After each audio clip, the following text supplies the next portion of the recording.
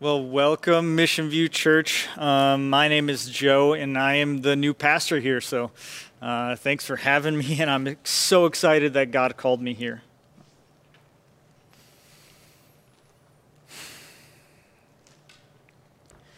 In our world today, we have an immense desperation for change. We want the end of racism. We want the end of police brutality, police reform. We want the economy to change right now because there's so many people without jobs. We want the way we gather, even as a church, to change right now. We want COVID to go away. We want COVID to stop killing people that we love.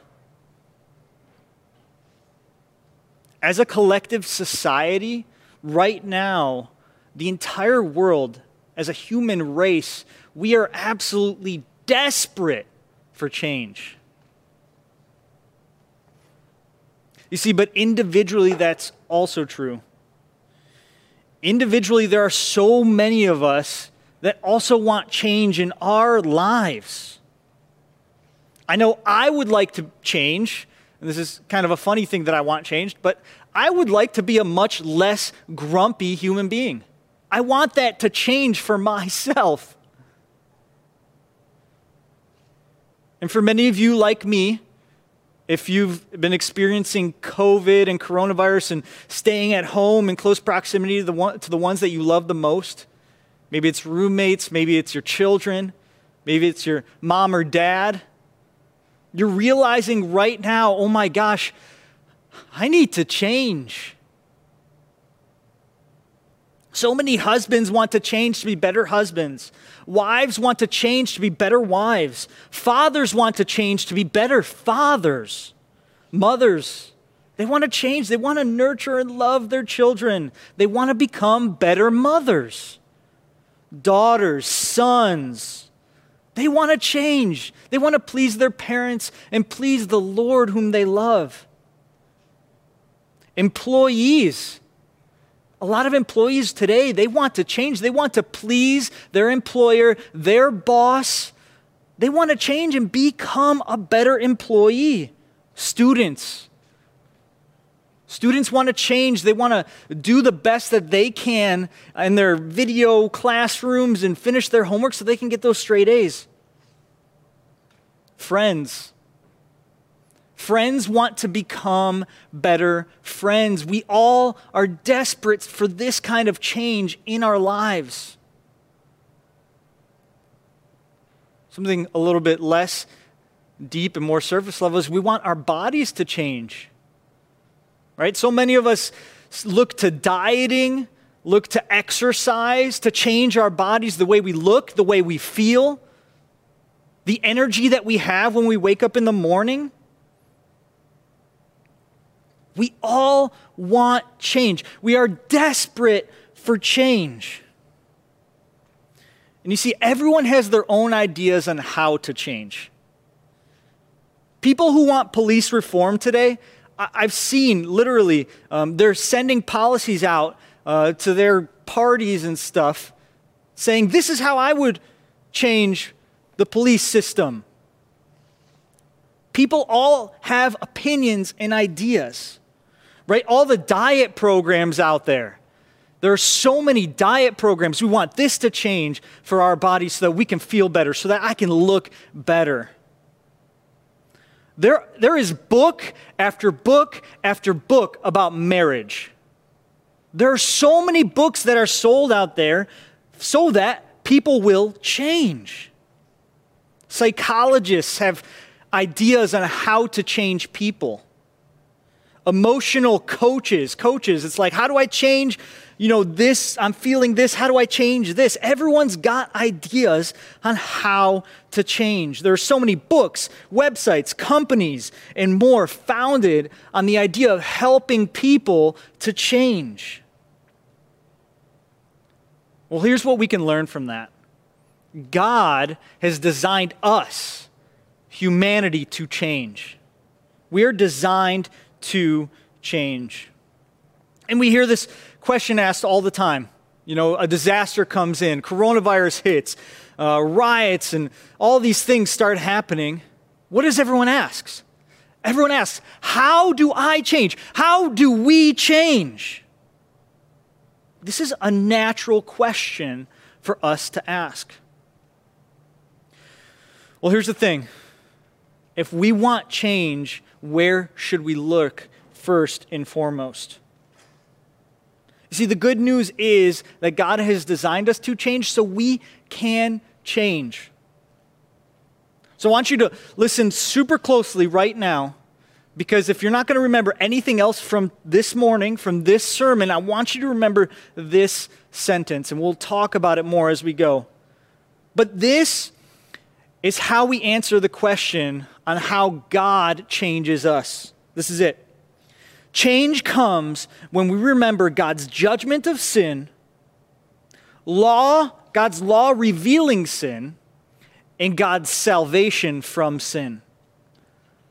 That is how God changes us.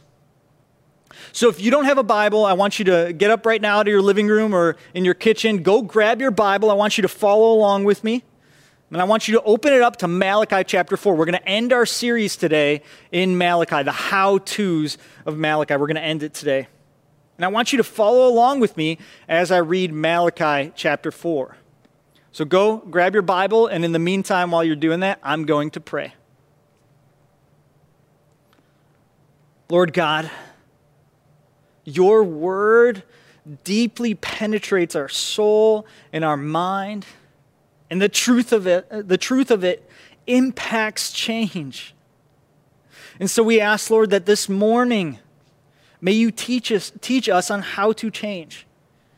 May we learn your formula on the way you change us. That we move as a society more closer to you, Lord. So teach us this morning. May we learn from your word right now as we open it up to Malachi chapter 4. Amen. So I'm going to start reading in verse 1, Malachi chapter 4.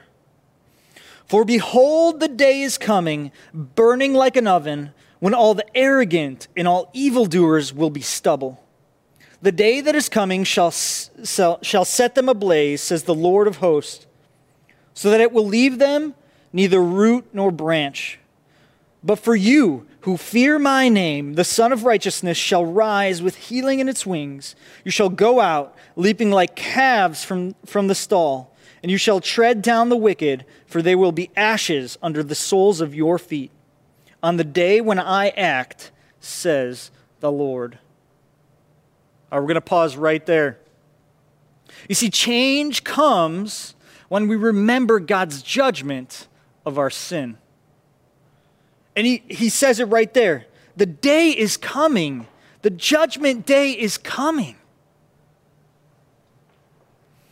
You know, as we've been going through this sermon series in Malachi, I've noticed there has been a lot of judgment on the people of Israel through the prophet Malachi. There's been a ton of judgment, specific judgments, and for every one of their acts, there's been a specific judgment, right? So the specific people and specific judgments over these. So these are going to come up on your screen real quick, but I literally sat down this week and I went through the entire 4 chapters of Malachi and I wrote down every people group that's being judged and every specific act that God is judging of theirs, right? I did that, and then I decided to actually translate this so that we could understand it today and how these people and how they impact us, right? So you can see in there in Malachi, the priests were judged for polluting the worship sacrifices that the Israelites were bringing.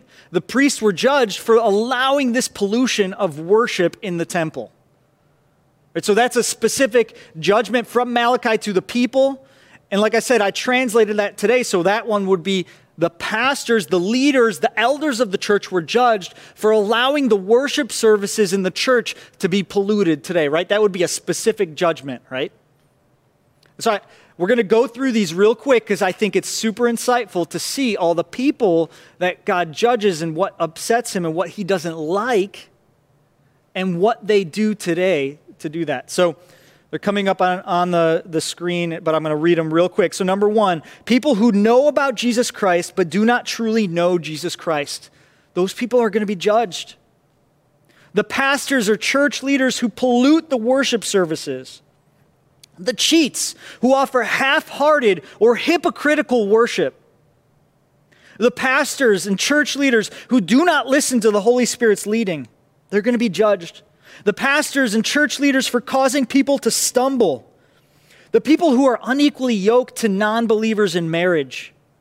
People who divorce their spouses for unjust reasons. People who are faithless to God. People who believe they and others have the ability to be good people.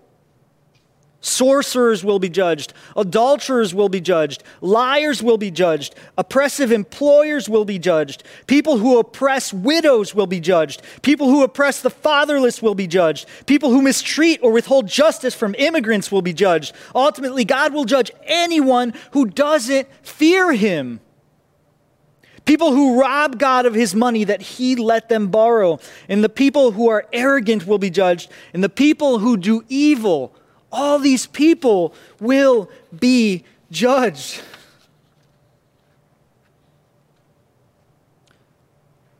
See, in verse 1 of our text, verse 1 of chapter 4, Malachi is not talking about all these specific little judgments that are coming. Malachi is talking about the day of ultimate judgment that is to come.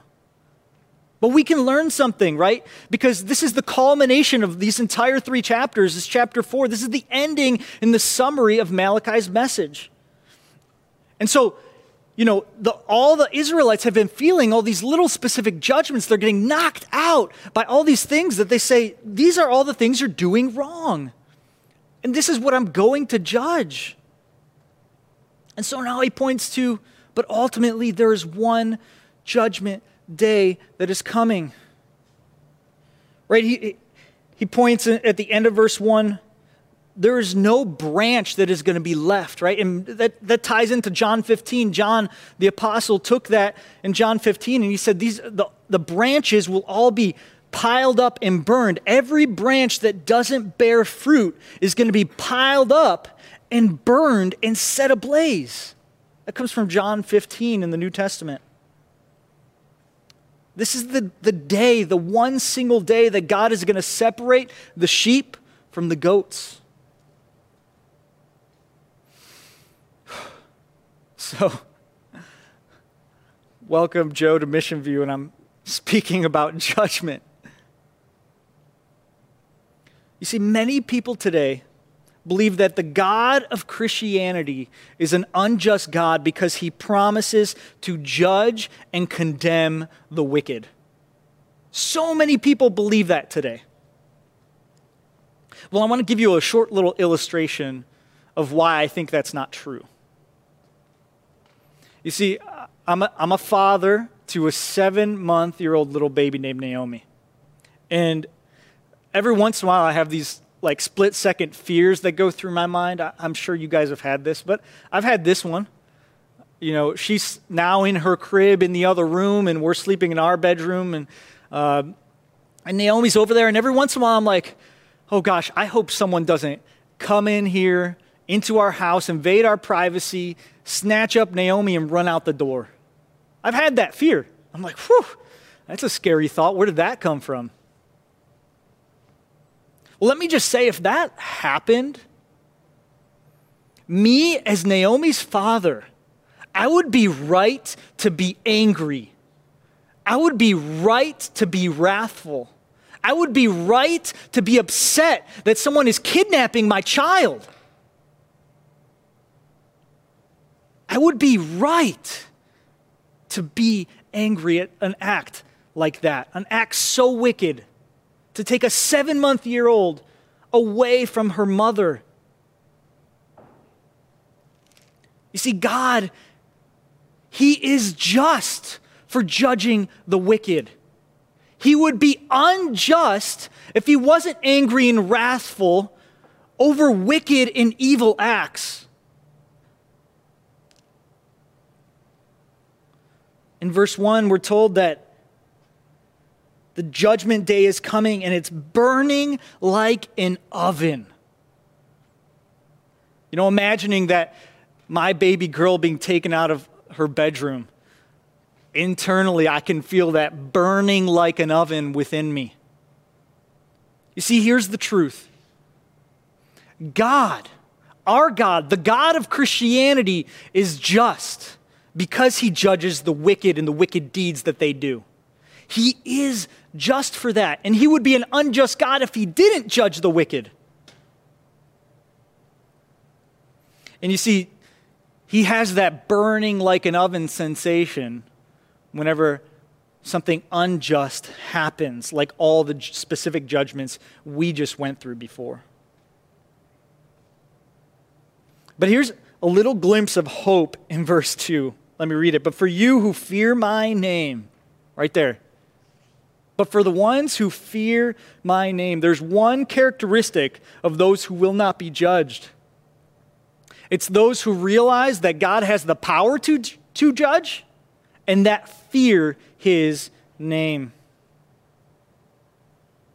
Those are the people that when they, on Judgment Day, see the burning of the wicked, the burning will feel like the sun of righteousness upon their face. Sun, not S-O-N, sun, S-U-N. I was reading this and I couldn't get it out of me how vivid this picture of judgment is in the first 3 verses of Malachi chapter 4. It is so vivid. Let's be honest, this is not pleasant to talk about. It really is not. It is not pleasant. But I can't stand it when people that are Christians summarize the goal of Christianity is all I have to do to be a Christian is to be nice. I'm a Christian, I'm supposed to be nice. Yes, I agree you are a Christian and you should be nice because God is a kind God. But you cannot take away the doctrine of judgment and God's wrath because then you're not being nice anymore. I just told you the story of a kidnapper. I can't be nice to this kidnapper taking away my baby girl. If I was nice in that moment, I'd just let him do it. And then I'd be a horrible father. You cannot boil down Christianity to just being nice. Right? So the final judgment is coming. It's coming. I had a fantastic professor in seminary that constantly said this, and I literally remember it today. This is years ago. He said, whenever you see God's judgment in the Bible, you will always see God's mercy alongside it. Whenever you see God's judgment, you will also see God's mercy. You just have to find it. It's there. And so in here, I see it. Those who fear my name, there's a little bit of mercy here. The fact that I am preaching this sermon right now, the fact that we get to read this is mercy. See, God has sent the message of judgment that is coming, and guess what? We know that. How merciful is that a loving God gives us the message that judgment is coming, and so you know it's coming. I want you to fear me. Because this judgment that is coming, it does cause me to fear him. He does have the power to destroy me. This is powerful. He is a merciful God. Okay, so how does the judgment day coming change our lives today? How does it change our lives today? Well, first off, it's a promise of change. Change is coming no matter what. You can't avoid that. Change is coming. Whether you wait for judgment day, change is coming. Whether you choose to fear his name today, change is coming. It's a promise that change will come. The change, the desperate desire for change that we want, it's coming through his judgment. So individually, we can also learn about this. Because this judgment, those specific judgments that we went through, that list, those specific judgments are reminders that we individually are also judged based on our actions. But here's a little bit more good news. You see, for Christians, the punishment of that judgment, it actually happens to Jesus on the cross.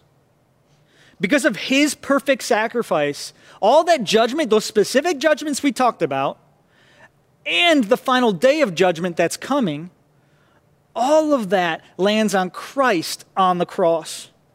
And because of his perfect sacrifice, he takes on that judgment. And the fact that God does this actually breaks my heart.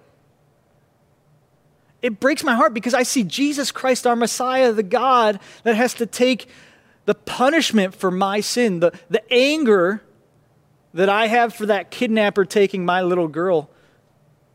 That anger, God takes that. That burning like an oven, God takes that on Jesus Christ on the cross.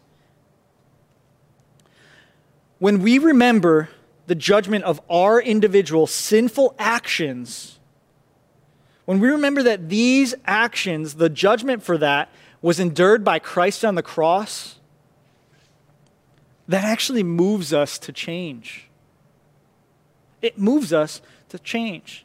So like I said, change comes when we remember God's judgment of our specific sin. So what do?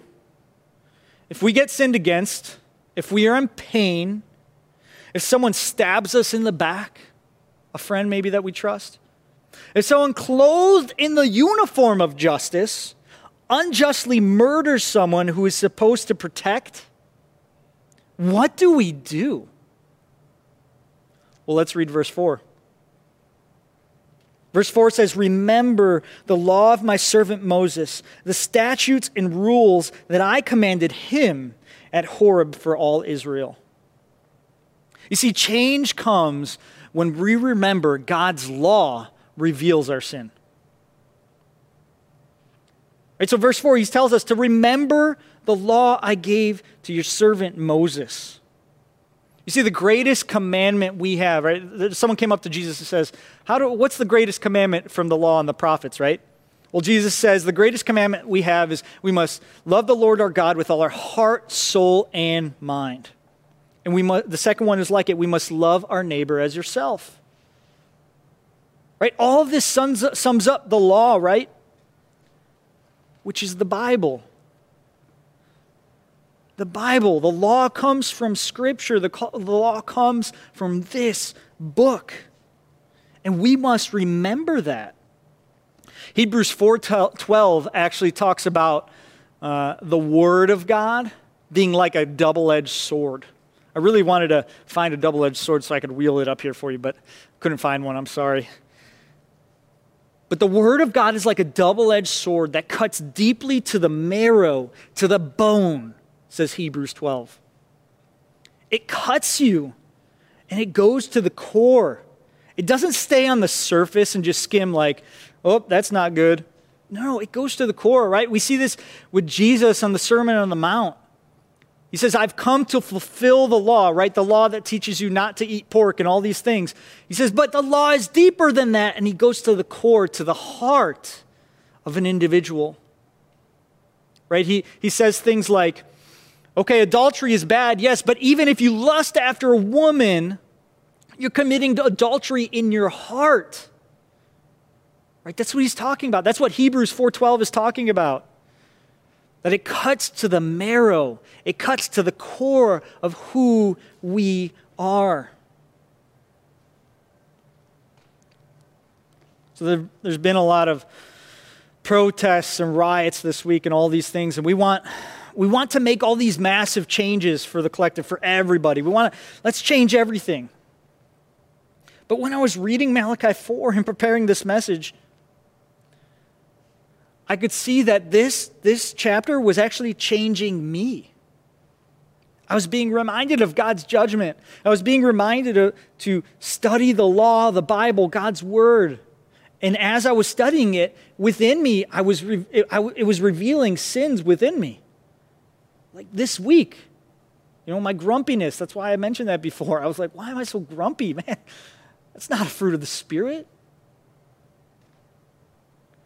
See, collectively, the law, the Bible does change our society. But also individually, the law changes us when we know it. When we know the law, when we know God's word, it changes us. So many Christians are all about memorizing the word, and I am too. I love memorizing the Bible, but we got to go even deeper than memorizing Scripture. It's not just about memorizing. It's about knowing. Right? It's so easily to compartmentalize memorization. Right? Memorization is a tool that you can use to have it be within you and come out when you're most angry or your emotions run deep. You want Scripture to come out of you. Right? And that doesn't just come from memorization. It comes from letting the Word of God cut deeply into your heart. That's what happens. So I have three things for those that might feel a little like, okay, now, Joe, you're telling me to read my Bible more. Okay, that's typical. That's lame. Why are you telling me this? Okay, well, I have three quick things. First, I don't want you to feel guilt or shame surrounding anything in this book. Guilt and shame is not what you're supposed to be feeling when it comes to God's word. You see, reading your Bible is not an everyday requirement for you to have salvation. It's not. Remember that. There's no work that you can do to save yourself. God saves you. He does that work. So you don't have to work to read this so that you can be saved and go to heaven. No! It's just not true. Don't ever let the devil tell you those lies. Number two, if you feel like guilty for not knowing enough of this book, or even just guilty, I didn't do my God time or Bible study or my quiet time this morning. If you feel guilty in any way about those things, I don't want you to. But also there's times when if this is kind of the culmination of your feelings in regards to your God time, quiet time, whatever you call it, most likely you're not understanding it as much as you should. Right? And you may just need a little bit of guidance. Because this rolls into my point number 3 of what I want you to know and take out of this message in regards to God's law and the word. I want you to fall in love with God's word. You know it when you fall in love with it. And if there's guilt and shame attached to this book, you're not going to fall in love with it. No one can guilt or shame you into reading this book. You can't guilt and shame your way into loving a person, let alone a book, let alone God's word. So if you need some help in understanding this book, I want you to send me an email. When you have a question, send me an email. Reach out to someone on staff or a pastor that you know or a community group leader.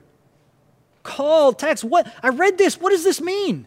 Those are the questions that help you understand it and help you fall in love with this book. And remember, change comes when we remember God's law, which reveals our sin. That's when change comes. All right, let's read Malachi verses 5 and 6. Behold, I will send you Elijah the prophet before the great and awesome day of the Lord comes, and he will turn the hearts of fathers to their children and the hearts of children to their fathers, lest I come and strike the land with a decree of utter destruction. Right? We got this question this week. Why Elijah? Has Elijah come yet? Is Elijah coming? Who's this Elijah guy anyway? A lot of people ask that question. A lot of times this question is asked in regards to, I want to know when the end time is coming, so tell me when Elijah's coming. Has he come yet? I want to know when Jesus is returning. Everyone wants to know that. We don't know. Jesus says it's not for you to know the time and place of my return. But here's the question we should ask is, why is Elijah mentioned here? Well, it's interesting. If you go study what Elijah's ministry entailed, there's a couple things that stand out. And one of them is Elijah was actually part of destroying a lot of the false prophets back in the day. Right? The staff recently went through 1 Kings and we were studying this. The prophet Elijah was bringing down the false prophets. Right? God actually destroyed them, but it was through Elijah's ministry. And then later Elijah stumbles upon a widow whose son died, and Elijah goes in and he lays across this young child who is dead. He lays on him like this. He breathes into his mouth and breathes life back into this son of a widow. Right? So Elijah brings the dead to life. And thirdly, Elijah was known for passing off his tremendously fruitful ministry to one called Elisha. Right? He went and took Elisha from what he was doing and said, "Come follow me," and he passed off his ministry. Right? So the reason why Malachi is mentioning Elijah here and that there's one to come like Elijah to prepare the way for this messenger is because of what Elijah's ministry stood for. Tremendous fruit, the tearing down of false teachers, bringing the dead to life, and preparing a way for the one who's going to do those things, the ultimate one. That's why Malachi mentions Elijah, right? So Jesus indicates in Matthew 11:14 that Elijah did come, and he's John the Baptist. But he also indicates that Elijah is coming, right? So there's this okay, scholars are divided on this. I went and read some commentaries. Scholars are divided. Did he come? Did he not? I think the thing we need to take away from this is Elijah's ministry prepares the way for Jesus Christ to come, and ultimately for Jesus Christ to also return. Right? So collectively, salvation from sin gives us hope in a future, perfect kingdom with Christ Jesus on the throne. Right? Every knee will bow and every tongue will confess that Christ Jesus is our Lord. Right? So if you've never heard the message of the gospel, I want you to individually ask this question. Am I going to be on the wrong side of that fire, of that oven that's coming to destroy, the branches that are going to be piled up and set ablaze? Am I going to be on the wrong side of that? I want you to individually ask that question today. And if so, what are you supposed to do? Well, Malachi tells us you are supposed to fear God. Right? And the gospel tells us the good news of Jesus Christ has already come. The good news is that Jesus Christ bore all of that judgment, the wrath of God, for your sin, so that he can save you. So that you can have eternal life with your Creator and be reconciled. That's the gospel. That's the good news of salvation. And when we accept and believe in that message, there's nothing we have to do. We just live free. And we just await as God changes us.